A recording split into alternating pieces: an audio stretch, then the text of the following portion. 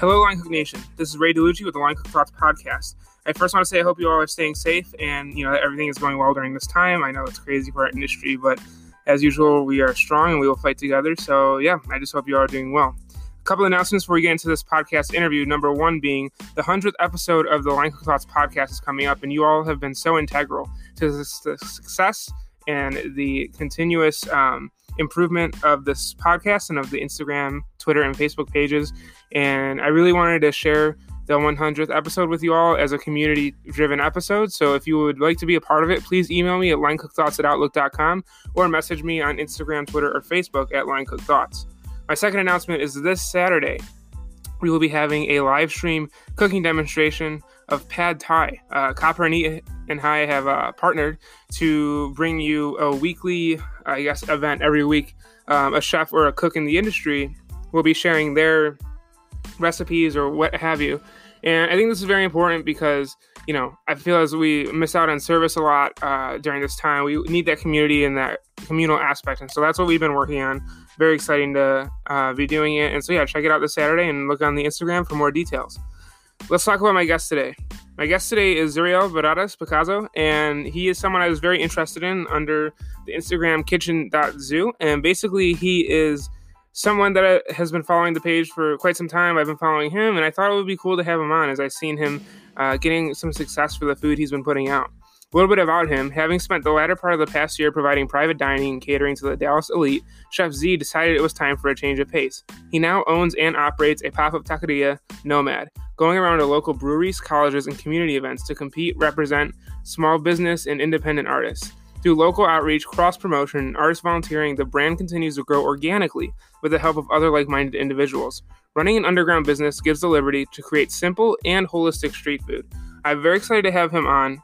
He's had some great success, just being featured recently in Texas Monthly, and he's basically a chef, a cook, what have you, building his own brand and his own business. And Line Cook Thoughts, that's what we love here. Those are the stories that we really want to hear, is the cooks out there grinding day in, day out to build their own businesses and make a name for themselves. And I think he just has an interesting background. I think his story is really cool. This kind of like underground type taco business, or this pop-up business that he's been running, and I just think it's super cool to see him doing it. So really hope you all enjoy this podcast. Thank you so much, Chef, for coming on. I mean, your enthusiasm for cooking and your passion for food was really just great to see, and it was really interesting to talk with you. So I really hope you all enjoy this podcast. I do hope you all are staying safe. And just a reminder, please leave a review on Apple Podcasts if you really enjoy this podcast, because it helps me reach more people and it helps the Line Cook Nation grow. So thank you all so much.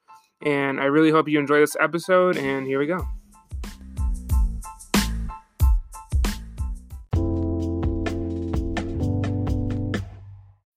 When you need mealtime inspiration, it's worth shopping Kroger, where you'll find over 30,000 mouth-watering choices that excite your inner foodie. And no matter what tasty choice you make, you'll enjoy our everyday low prices, plus extra ways to save, like digital coupons worth over $600 each week. You can also save up to $1 off per gallon at the pump with fuel points. More savings and more inspiring flavors make shopping Kroger worth it every time. Kroger, fresh for everyone. Fuel restrictions apply. Hey, welcome to the podcast. Howdy. How's it going? I'm good. How are you? I'm doing really good, Ray. Thank you so much for having me. I'm very excited to be here today. Of course, yeah. I mean, I'm excited to chat. I was just wondering if you wanted to introduce yourself for the audience. That'd be great. Yeah, absolutely. My name is Zuriel Barradas Picasso. I was born in Querétaro, Mexico. I'm a local chef here in Dallas, Texas. Cook, chef, whatever you want to call it. I think at the end of the day, we're all just cooks, providing a service. But I've got the stripes, as we say in the industry. I don't like to push all of that though. Mm-hmm. Yeah, awesome. What was I want to go back to your origins first before we get into what you're doing. You're from Mexico. What was it like growing up? Did you grow up there most of your childhood, or what was food like for you growing up? And when did you move to Dallas? I was in Mexico for about 7 years or so. kind of from Okay. birth up until that time or so. So a lot of those first memories, integral memories, kind of those core memories that you have as a child kind of set in there. For me, food was this very big, important part of my childhood. My mom has a lot of brothers and sisters. She comes from a very big family, like 14 or 15 of them. So Wow. anytime we had, anytime we had like lunch or dinner, it was a whole ordeal, and my parents had me very young, so I got to deal with like uncles and aunts that are very young to my age. So there was like a huge family, like just like a huge array of, the parents being, like in their 30s, and then their kids being very young, and then their kids having kids. And it was just crazy of all the amount of food that I got to see. I really enjoyed like the markets in Mexico, something that I haven't really, I guess there's farmers markets in the States, but they're not as readily, they're like once a week and you have to go to downtown, and in Mexico, it's like the market's just everywhere. That's just el mercado. So I really miss walking around and being like, what does that taste like? And the little stand person just cuts into the fruit and hands it to you. They're like, you tell me, like you tell me what this harvest tastes like. Oh, it's really good because of this and this and this and that. And everything's so bright and vibrant. And from a very young age, I was taught to understand where my food came from. And I kind of saw that disconnect when I moved to the States. Because growing up in like the markets, you see like the goats and the chickens when you get there. And then you see them kind of slaughtered and hung up. And then you get to the end of the market and they're like eating barbacoa tacos and chicken tacos. So you're like, your brain kind of pieces it together as you make it to the end of the day that like, okay, this just got brought in today. This was slaughtered today, or it was slaughtered yesterday and it was dry aged. And like, now we're eating it. It was all very like full circle for me. And, and then I kind of saw this disconnect where there's like big grocery stores and big brands where, when we moved to the States, it was different because there weren't markets. We had to go to the grocery store. Not that we didn't have grocery stores in Mexico. I mean, it's obviously civilized. They have all that stuff. It was more normal to go to the market. So going to grocery stores was like weird because everything was packaged. Everything came in a box. Everything came in plastic wrap. Everything came from some ranch that you never met, from some farm that you would never ever actually see. And that was also very strange, not to fast forward too much, but kind of learning about it when you go to school, like about CAFOs. There aren't 100,000 ranches. There's like 5 of them. It's very scary to think about. But yeah, I really loved food as a kid. I was a bit on like the chunkier side. I really loved food, to like eat fresh bananas and guavas, and I would eat everything as a kid. And then at a certain point, I suppose I got really picky, like extra picky. And that's when my parents started to tell me, they were like, well, chefs eat everything. How are you going to be a chef if you don't eat this and this and that? Lo and behold, the chefs are the pickiest MFers. They don't want to eat this, they don't want to eat that. It's not even picky. It's like bougie eating, but they're very selective. Over like what is bougie, and when they like stoop down to like, like, oh, I'm just going to eat like Kraft mac and cheese, which is pretty decent. They have to go for like the worst possible option. They're like, I'm going to eat really well, or I'm going to eat a whole bag of Doritos. Like, so it always made me laugh hearing that from my parents growing up. Growing up though, they, like my mom, she hated cooking because she always had to cook for like her entire family. So for her, it was like this like chore, this sort of slave labor to have to cook for 15 siblings. So growing up, she'd get recipes from her friends. And I remember one day she made like chicken a la ketchup or something. It was awful. It was so bad, and it was these like Kraft box recipes and stuff. And I just did not enjoy it. I remember my parents wouldn't let me leave the table as a kid. They're like, if you don't finish eating, you can't leave. You know, and the classic. And I was real testy about it. I'd be like, fine, I'll just sleep here. They're like, no, you won't. I was like, oh, watch me. So I would sleep at the dinner table like 2-3 times a week, and it didn't make sense to them. They're like, well, it's good food and it's wholesome and it's this and that. And I guess even then I just knew that it wasn't, I just, even then I kind of knew that it wasn't all that good for me, because it was like coming in cans and it was like overcooked pasta and like, you're cooking the nutrients out of it. But, I'm not going to say my parents, didn't do the best they could. It's one of those things where if you don't know, you just don't know. Yeah, you Later on wanted you more. realize that exactly. Like my body knew that it kind of like missed those like natural ingredients from like my childhood, and then not having a lot of natural things kind of like derailed me a bit. And I'm not going to say it contributed to like my weight gain, but I felt comfort in McDonald's chicken nuggets where like I didn't in like my mom's not so good cooking. She's going to listen to this and like give me so much crap. Hey, I mean, everyone's got different stories. I mean, not every chef Absolutely. has the story of cooking, with their family. Like other times, like I've had all sorts of people on the podcast. Some people are a lot like you, where they weren't satisfied with the food they had growing up, and they went on and chased the food they wanted to see. It's the reality of being a chef. You kind of you start at a certain point. Everyone starts differently, but at the end, we're all looking for that really good food that we want to eat. So Absolutely. different paths. Absolutely. Yeah. I will say that whether like my mom likes to cook or not, she is a pretty good cook.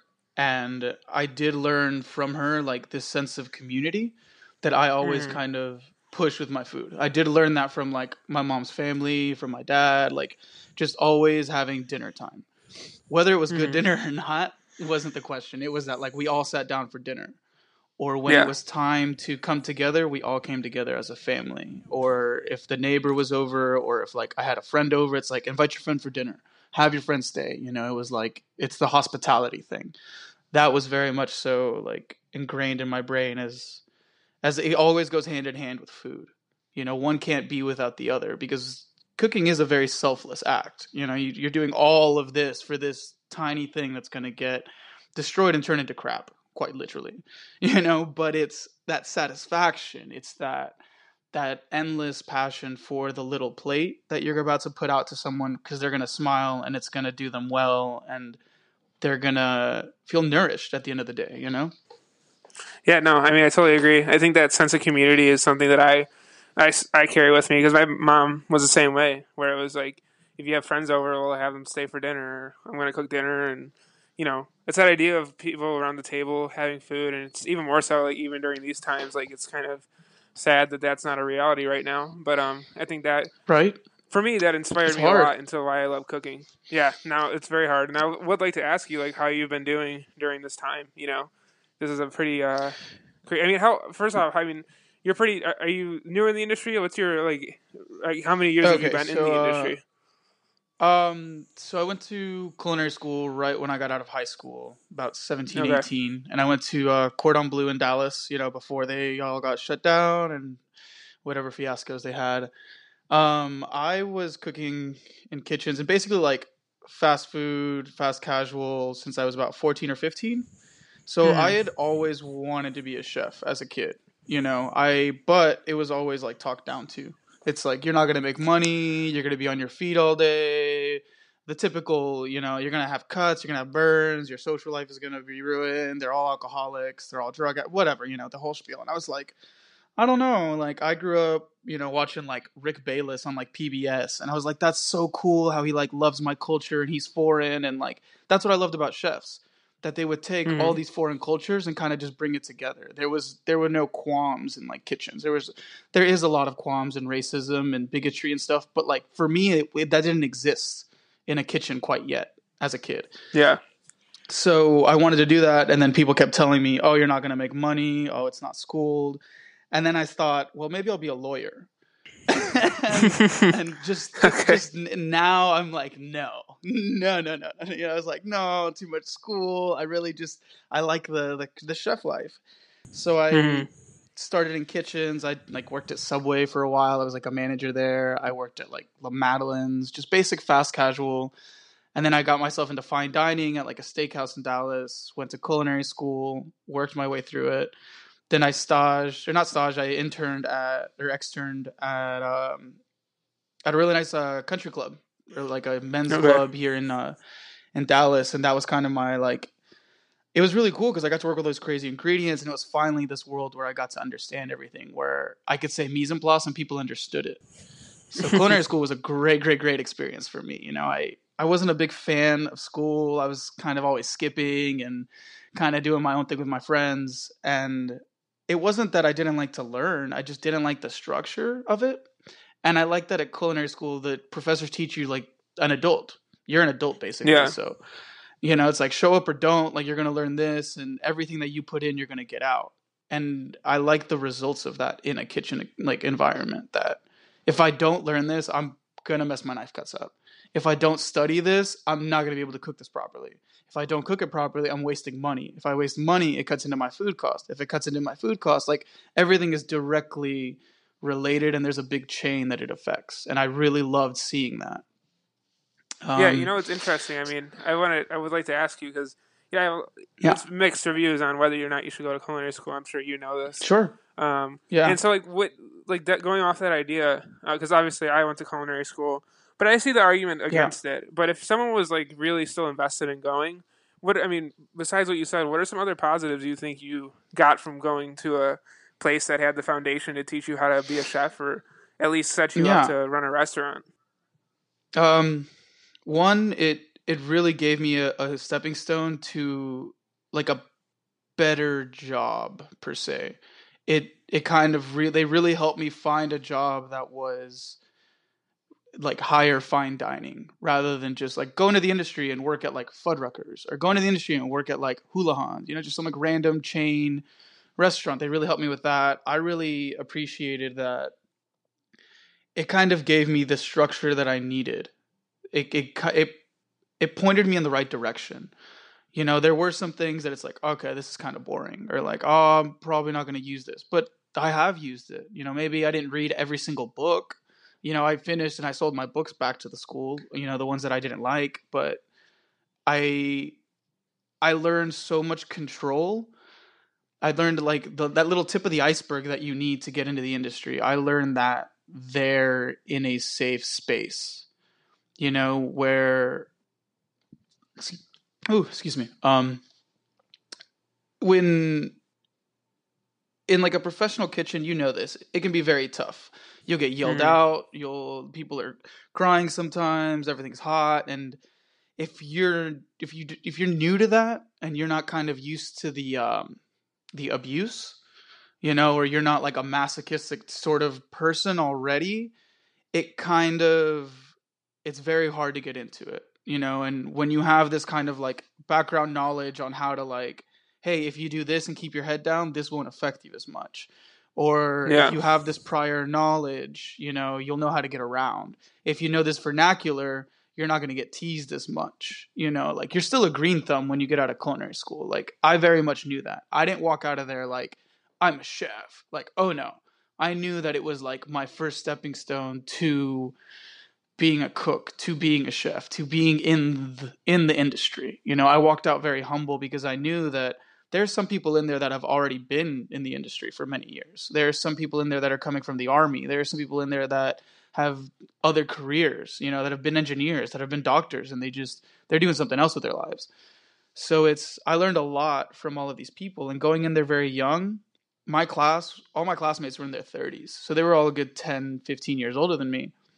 Yeah. So it wasn't like, oh, hey, college, party, friends, drinking. It was like, oh, I have to learn how to be an adult very quickly. It wasn't this whole like I get to be 18 and like Romspringa. Like, no, it was very much so just, hey, like you can't say that, or like that's going to offend people, or like this is how a kitchen works and you got to work and you got to do this.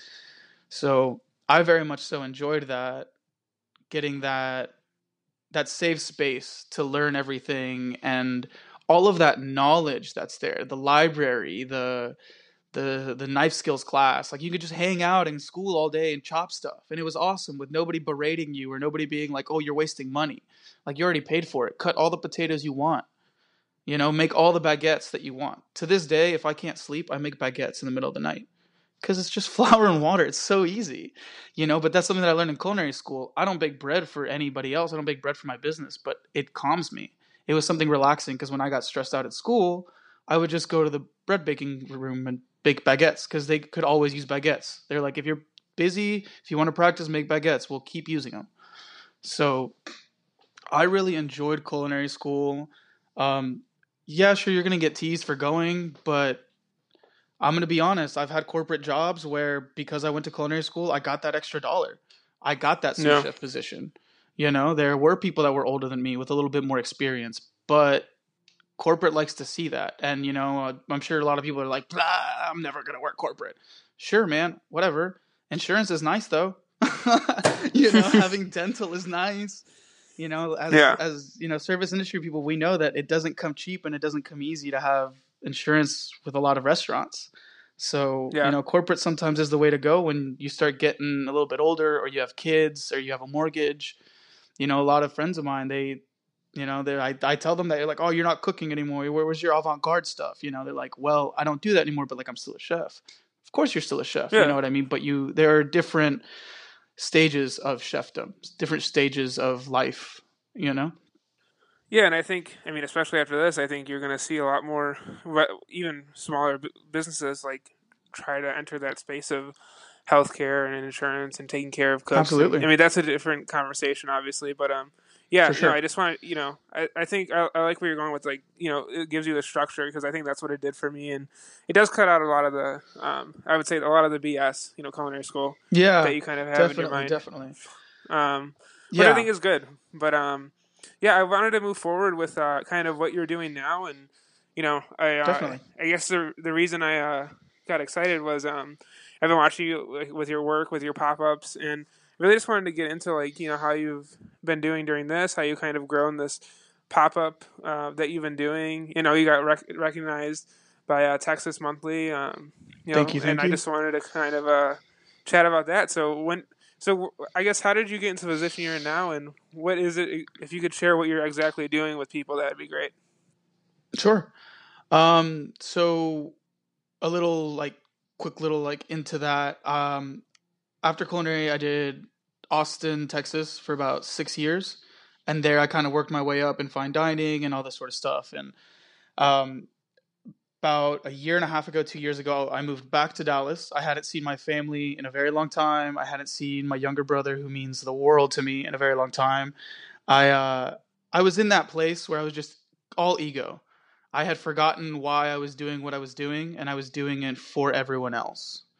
So it was kind of like the hero doesn't feel fulfilled till like that he has that homecoming.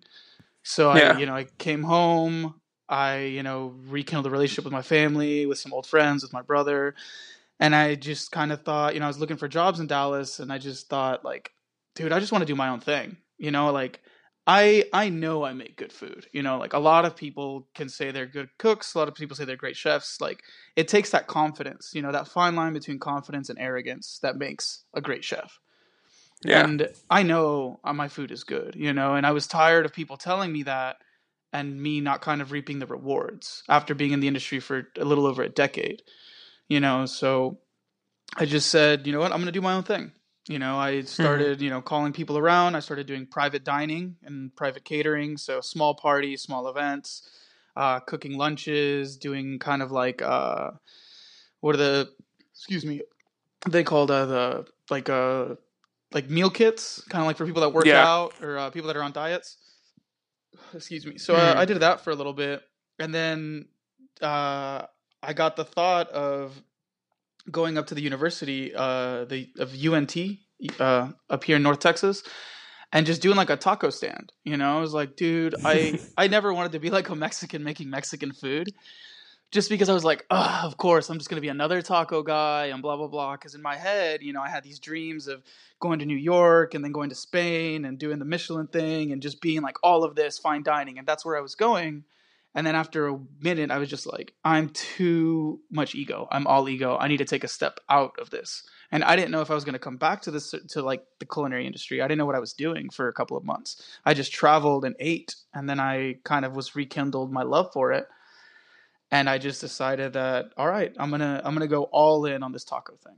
I'm gonna do pop-ups. I see other chefs doing it. I see it going on in like England. I see it going on in New York and LA. Like, I was like, all right, let's do it. Let's see what we got to do. So I started doing pop-up taco stands at the university. real simple. I decided no gimmicks. I didn't spring for ads on Facebook, Instagram, nothing. I just started posting. And I got my friend who goes to college there. My brother goes to college there. I was like, post on Snapchat, Instagram, Facebook. Just started like a media fire, And I started offering just dollar tacos right off of the Fry Street, which is the college bar street.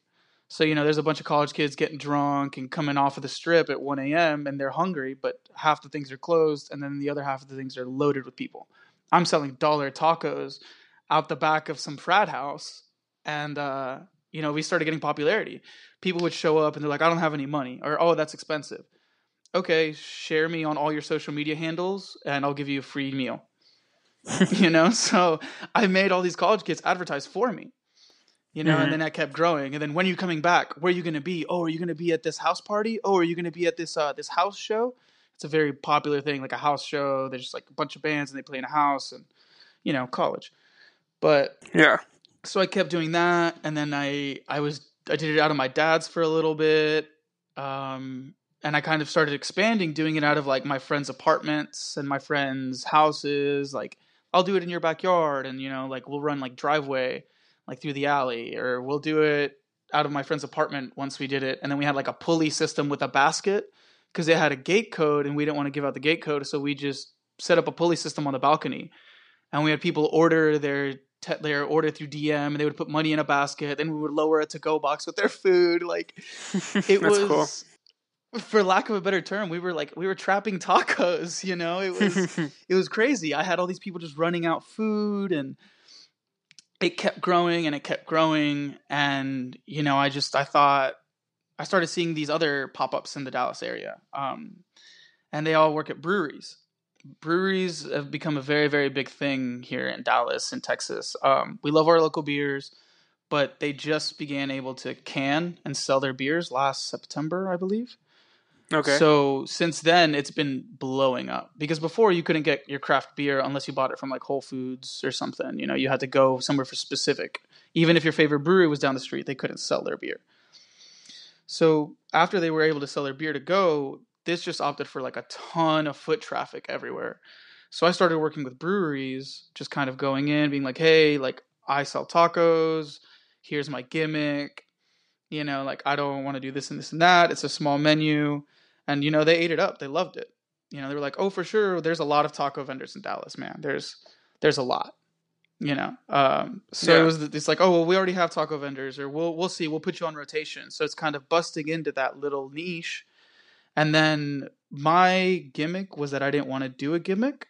So I was like, all right, we're not going to do the fufu tables and the mariachi hats and the little shakers that look like Frida Kahlo. Like, I was like, no, we're not doing any of that.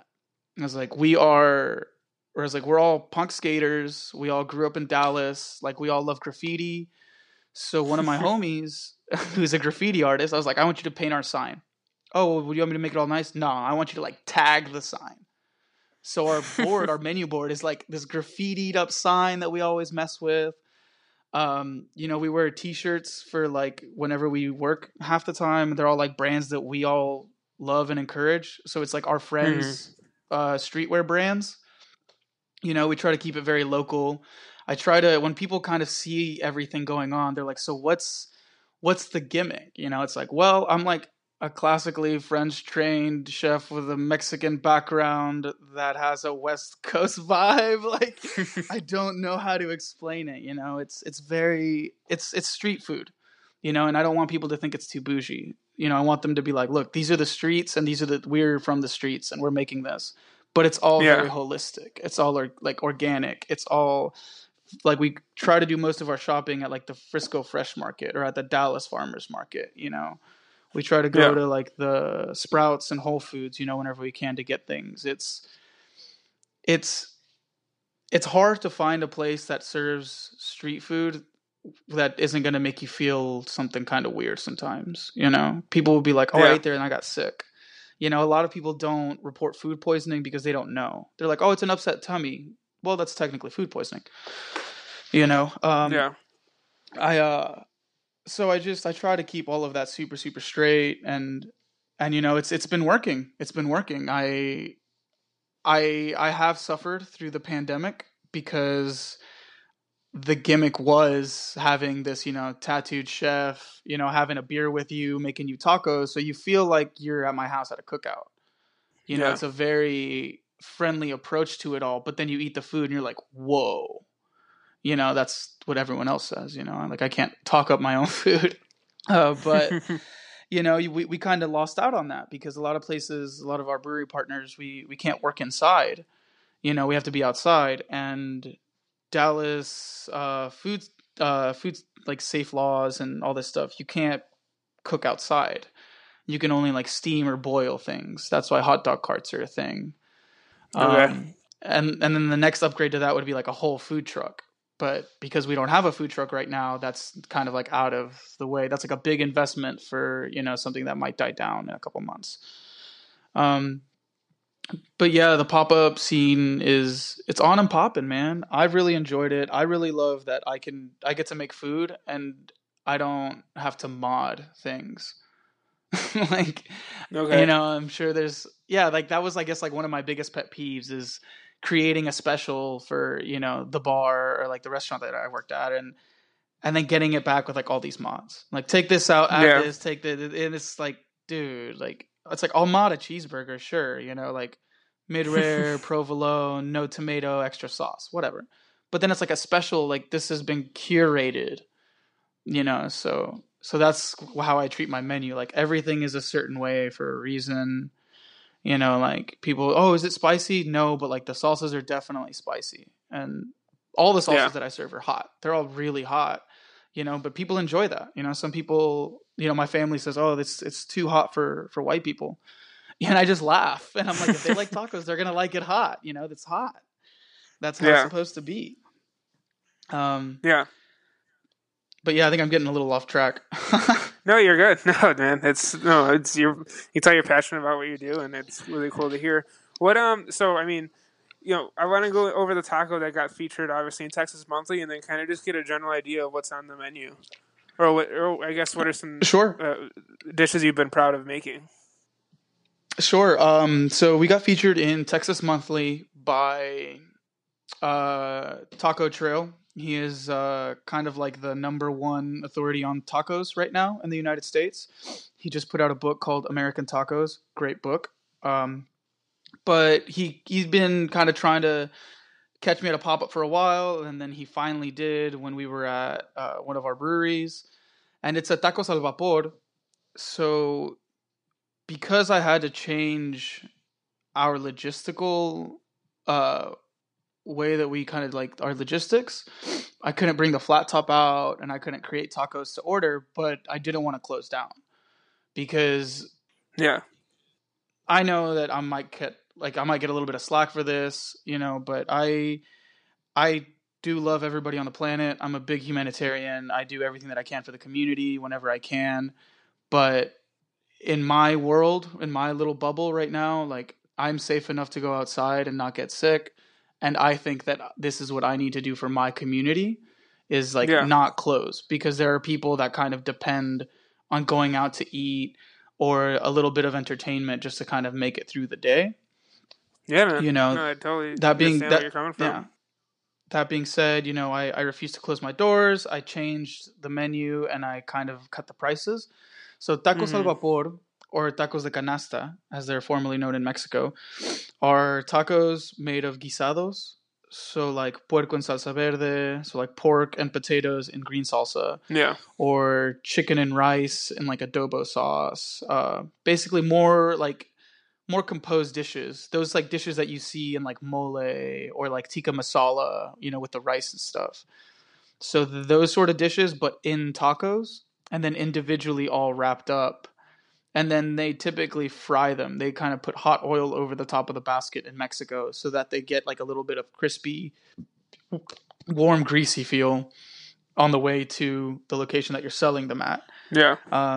Because I didn't want to provide a greasy taco, I just I created the tacos and then I rubbed them in a beef tallow and then avocado fat for the vegetarian ones, because I also do vegetarian vegan options. Okay. So that kind of added that nice creamy texture to the tortilla so it wouldn't be broken up and broken down by the time that people got it. So we took that, we individually wrapped them all. We took lava rocks and bricks, put them in the oven at 550 for about an hour or two, wrap those in towels, and then we put those in a cooler. So we created a hot box and to keep the tacos hot. Mm-hmm. And that's what we served that day for the Taco Monthly. We served puerco en salsa verde, which was pork, potatoes, and green salsa. Arroz con pollo, which is rice, carrots, and chicken. I do an adobo marinated chicken thigh. Okay. That we char off rare, and then we slice up, and then when we cook it on the flat top, that's when it finishes cooking. I like to par my chicken just because I don't want it to get dry, but I do want that char and that smoky flavor on the outside. Yeah. Yeah. We also did papas con rajas, which is potatoes and poblanos. So you roast the poblanos, you skin them, you peel them, you take the seeds out, julienne them, mash that up with a little potato. And that was a vegetarian dish because I didn't add butter. I might have added butter, actually, now that I'm thinking about it. Might have been vegetarian, not vegan. And then I did, there's this awesome farm here in Dallas, Texas Fungus. Okay. And they had a huge stock when this all happened of mushrooms, and they were giving away mushrooms to local chefs, cooks, bars, restaurants. So I went by there, grabbed a couple pounds of mushrooms, and I thought that was a great way to feature them and to kind of help them get rid of some of their overstock, because all of a sudden nobody was buying stuff and everything closed down. So I was like, cool. So I got these amazing lion's mane mushrooms, oyster mushrooms, golden oyster mushrooms. So I grilled those, gave them a little bit of smoke, that little char, a little black bean, little corn, and we served those as like a specialty taco. So that was super cool, getting to like feature them and kind of giving them like a little promotion. So those were our Texas monthly tacos. And those are tacos al vapor. Typically, we serve tacos estilo DF. So those are the like ones that people typically know, which are like the cilantro, onion, lime. I do carnitas. That's our like OG taco. That's always on the menu. Okay. Yeah, because I think it's amazing. It was one of those things where like I tried like 7 different ways to make this thing. Like every different way. I was like, I'm gonna do old school, and I'm gonna like do like a pit in the backyard, and I'm gonna do this just like all OG. The pit thing is so much work in Texas. The clay, there's like clay soil here. It is awful. Like it just wasn't feasible to be doing this for service like every couple of days. Yeah.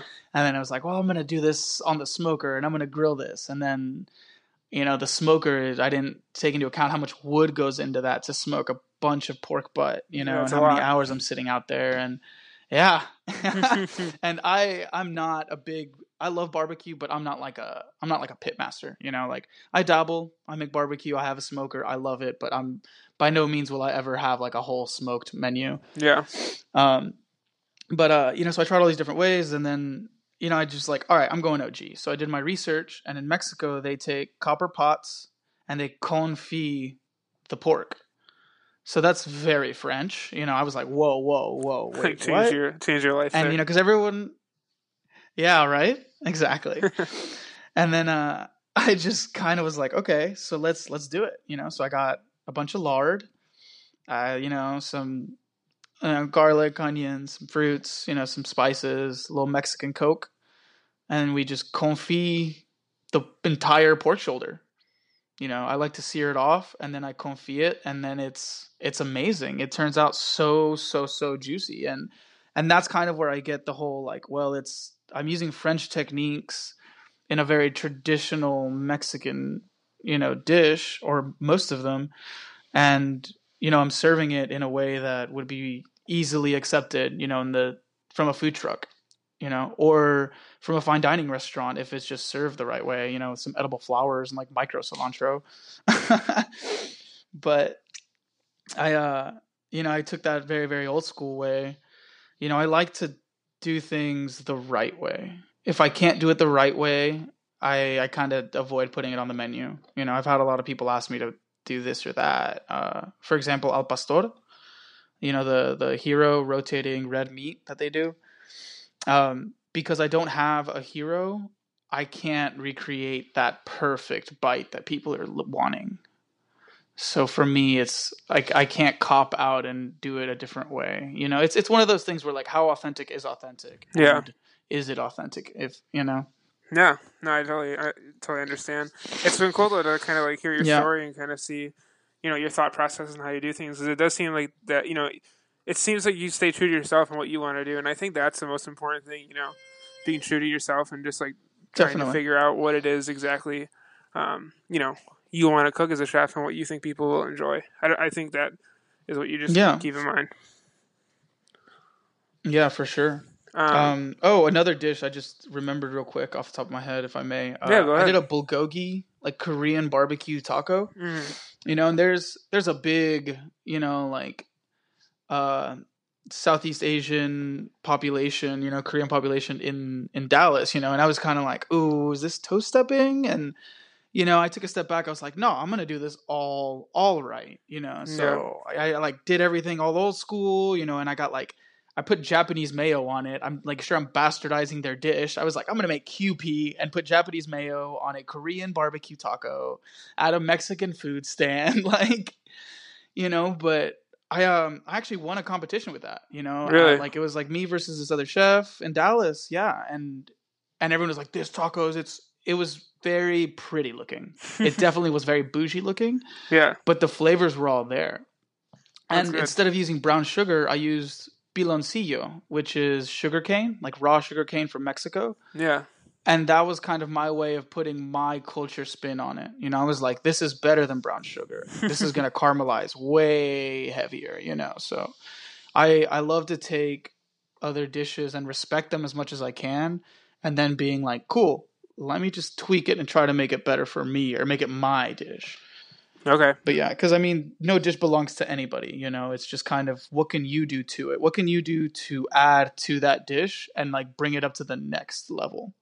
Yeah, no, I agree. I think, like you said, no dish belongs to anyone. It's really up to your interpretation. As long as you're being, as long as you're like you said, true to yourself and you're respectful of what you're cooking. I mean, like it seems like you're very aware and very conscious of how things may look, and it's cool to have the confidence to kind of try new things. I did want to ask you though. I mean, like going forward. I mean, obviously you were having a lot of success, and I hope you do have more, like even more success during this.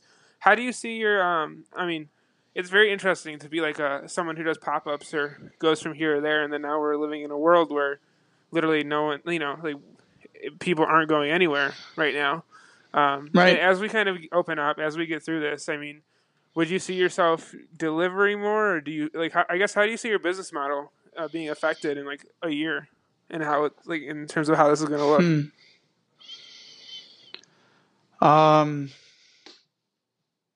That's a tough one, man. I mean, would you? I mean, I'm sure like people will come out, but like, would you ever consider delivering, or like, is that something you would want to do? Or I guess I just want to know, like, from you as a business owner, it would be interesting to hear what your thoughts are.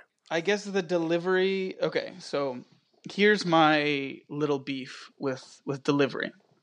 I guess I wouldn't say that I wouldn't do delivery. Mm-hmm. I just, all of these third-party companies are very okay with gouging small business owners like myself. Yeah. I'm not sure if you've kind of looked into the numbers, if you've spoken to anybody that kind of like uses, those big ones that, like Grubhub and DoorDash or Uber Eats and Favor and all that stuff. They have pretty astronomical charges, and the small business owners like myself, we're not making much money off of those things. Yeah. And whenever they do promotions, it seems like you're helping the small business, but that small business is having to foot that bill to later get some sort of recompense, which isn't going to be worth it to them. Mm-hmm. So it's hard for me to, like, in that sense, if I did delivery, if we were going that route, like, let's just finish on that. Like, I don't like those third-party companies. I think they could be better. I think they should be doing more for the smaller businesses than they are doing. Yeah. But anyways, if I were to do delivery, I would not use a third-party company. Okay. I would like to have my own delivery drivers, and with that comes a whole nother series of headaches. Yeah. The insurance, the policies, all that sort of stuff. because it's very much so about the integrity of the food for me. Yeah. If you make the decision to order food, the first thing that I think is, what state is the food going to arrive in? I know it's going to take a lot longer for me to order it and get it delivered than it would take me just to drive there, you know? So that's one thing. I have to like very much think that out, is like, is my time really not worth that? Or like, am I just delivering this? Like, if it's like, oh, I'm doing, you know, my friend a favor, I'm going to get him lunch. All right, cool. Like, that's fine. But then it's, you know, the integrity of the food. And then, is that person really care about it? And how does that speak to your brand or my brand, you know, or anybody's brand, you know, on a deeper level, you know, because at the end of the day, if your food doesn't come in right, you're going to complain. And that driver is just going to be like, oh, sorry, bro. Yeah. My bad. Peace, homie. You know, he's going to hop back into his sedan and go to his next, you know, get pinged to the next location. And you're going to be on customer support with, you know, Steven or Larry or whoever in Idaho. And he's just going to be like, oh, yeah, sorry, here's your money back. Cool. Like, it's like, money's just money. You know what I mean? I think from like people like us in an industry where like money isn't like the most important thing. I understand it is to a lot of people, but like people that have like us that have made the decision to stay in this industry and kind of wholeheartedly accept it have realized that money isn't everything. Yeah. So getting my money back is like, okay, cool. But like, what about those 2 hours that I wasted? What about this meal that I no longer get to enjoy? What if this was date night? What if you ruined my girlfriend's meal? You know, what if like it didn't make it on time and now they can't eat? You know, like there's all these factors that I don't really like about delivery, especially when, I guess, growing up, like to me, like going to a restaurant was always like an experience. Yeah. You know, if we got delivery, it was like pizza or Chinese, and like that was it. You know, it was like it's expected to be delivery. If we went out to eat, it was like the whole 9 yards. You know, it's like we go out to eat, and I want the server to serve me, and like I want my dishes to be taken away, you know, and I want to feel good about myself after I eat. So yeah, no, does that answer the question, or that's kind of like pussyfooted around for a minute? No, it's interesting. I mean, I totally get what you're saying about delivery, in terms of the third party companies. You know, that's another podcast episode, but no, I totally agree. I totally think, I'm just like wondering what you're like, how you're managing through this all, because I know it's tough. I mean, I'm sure you're still getting people coming to you, and like, you know, I wish you the best of it. Yeah, thank you. You know, I do hope you get to continue to do what you do. Like, it's scary for me that, like you were talking about in the beginning, the community, the feeling of community. I don't want to lose that, and so I really hope that people like you are able to like continue going strong through all this. Yeah, yeah. I mean, I've definitely tried to like stay out. When I'm not working right now, I've been doing like volunteer work with other local chefs, and you know, trying to like feed other people. So, you know, I don't have money to donate, you know, but I have 2 hands and I'm really good at what I do. So I find that as long as I'm doing something in the industry, like it's all going to kind of cycle back around, you know, like sure, my business might not be doing so great right now with everything. And, you know, we've reduced our days, you know, to like 2 a week, but with all this other stuff that I'm doing, I think that, you know, it's just going to open more doors in different directions. You know, like when one door closes, you know, like a window opens, you know, and like bust through that window, homie, like get out there. Like, yeah. Well, awesome. Well, I'm glad to hear that you're being optimistic through it, and I, you know, like I said, wish you the best. Yeah. But yeah, cool, man.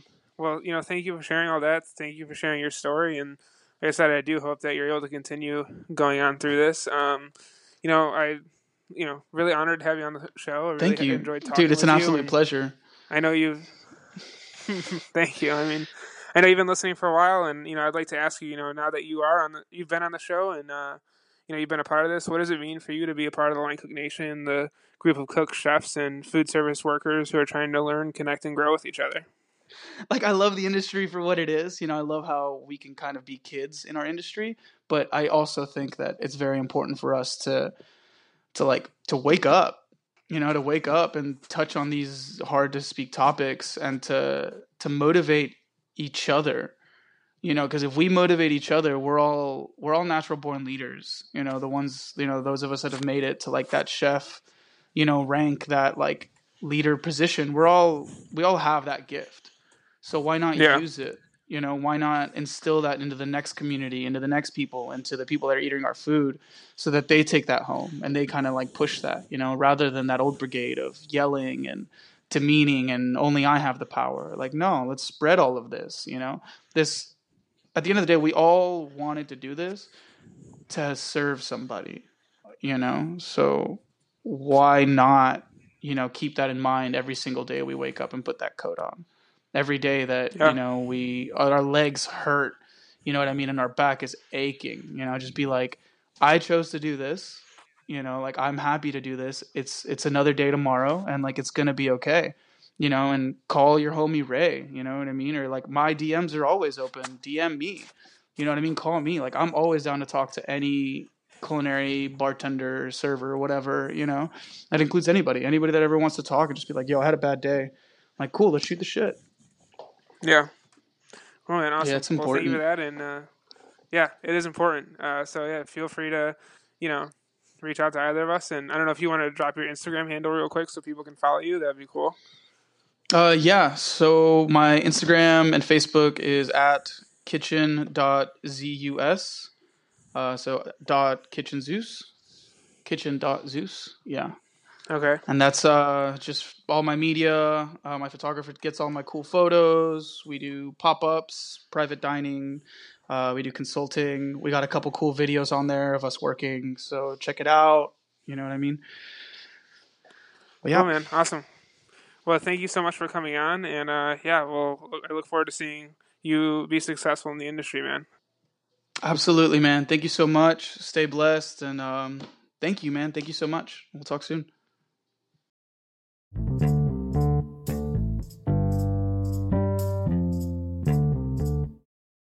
As always, thank you so much for listening to this podcast. It means a ton. And what means a ton as well is going and leaving a review on Apple. I mean, that helps me just reach more people. It helps me grow as a podcaster. And yeah, I mean, a lot of you have been supporting me from like day one or the early days. And it just means a lot to see the feedback. And, when I say leave a review, I don't want you to leave 5 stars. I want you to leave your honest opinion and things that can be worked on or things I can improve on. So feel free to leave that. I do hope you all are staying safe. And yeah, I just really appreciative of everything going on. And it means a ton to have you tune in into another episode.